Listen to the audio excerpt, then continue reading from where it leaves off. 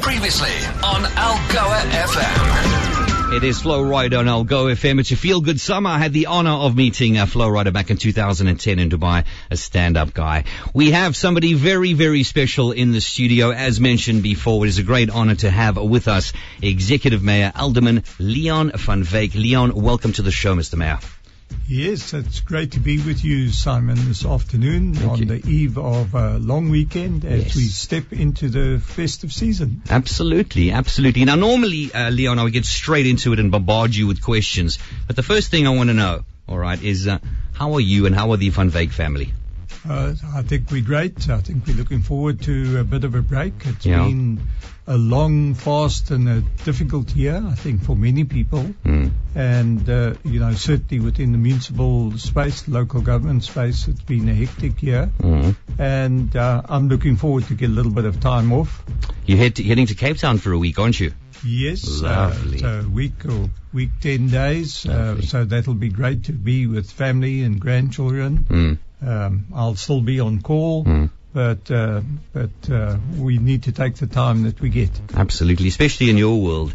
Now, normally I'd have a whole bunch of questions planned, but honestly, I'm going to treat this like we're having a nice cup of coffee somewhere and just say to you, it's a festive season, Mayor Leon. What's been happening in your world, which is basically what's been happening in our world?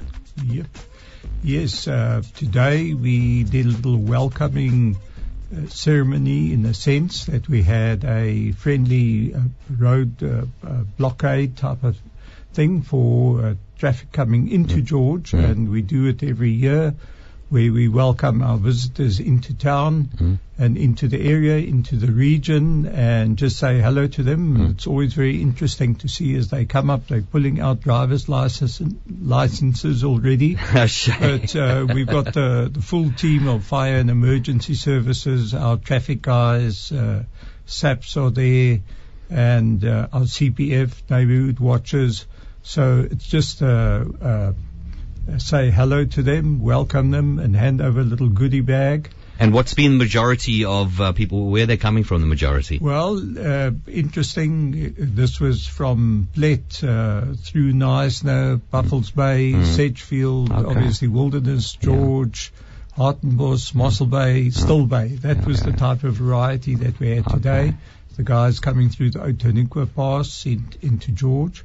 So great to see, but also a number of the nearer within province areas coming in as well, but most of them Gauteng. That would probably be the main one. Northern Cape as well, Free State. Excellent. Always welcome. Just welcome. It's just so good to have everybody in the area, and it's just bumping at the moment. It really is. There's a lack of vibe in the air. And it's just good to be here. It's just a lovely place, especially this time of year. So, what have you done for the festive season? What can we expect? I mean, what's been happening, Leon? Yes, we start winding up. We run a season preparedness set of meetings that we wind up towards the end of September. We'll already do our planning and say what we're doing. And then from the 1st of December on every weekday, we run a morning meeting at 8 o'clock where we run a check through everything from our beaches to our traffic to the lifesavers, cleanliness, whatever we feel is important.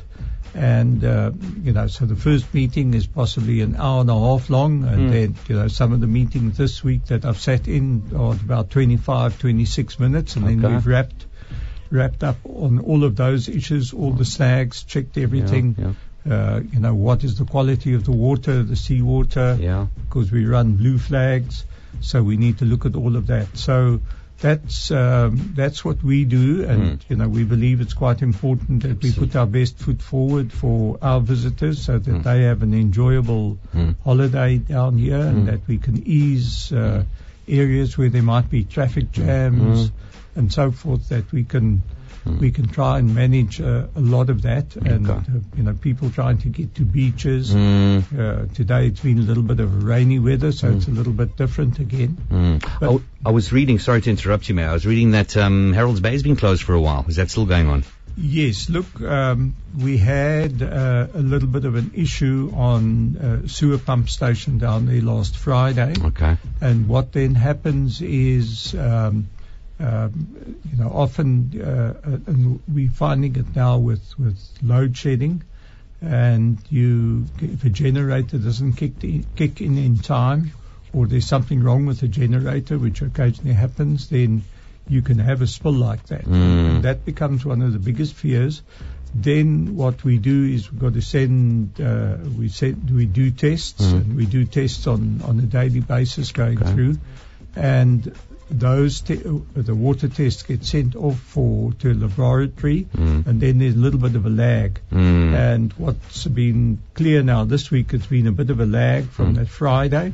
So hopefully the water's all clear by now. All right, super duper. It's my favorite beach, well, one of my favorite beaches.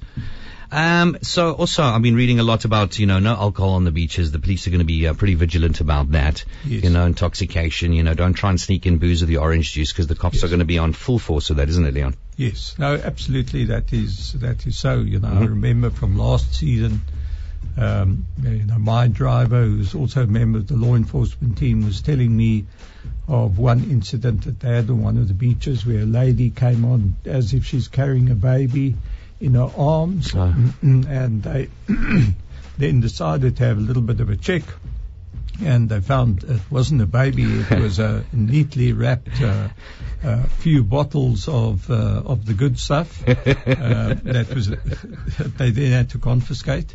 So guys, try anything at this stage, but I think the message needs to be out there: we don't tolerate alcohol on the beaches. Absolutely, that really is one of the funniest things I've heard in a while. Let's try to get a bubba onto the beach, but it was all premium vodka and premium whiskey. Yeah?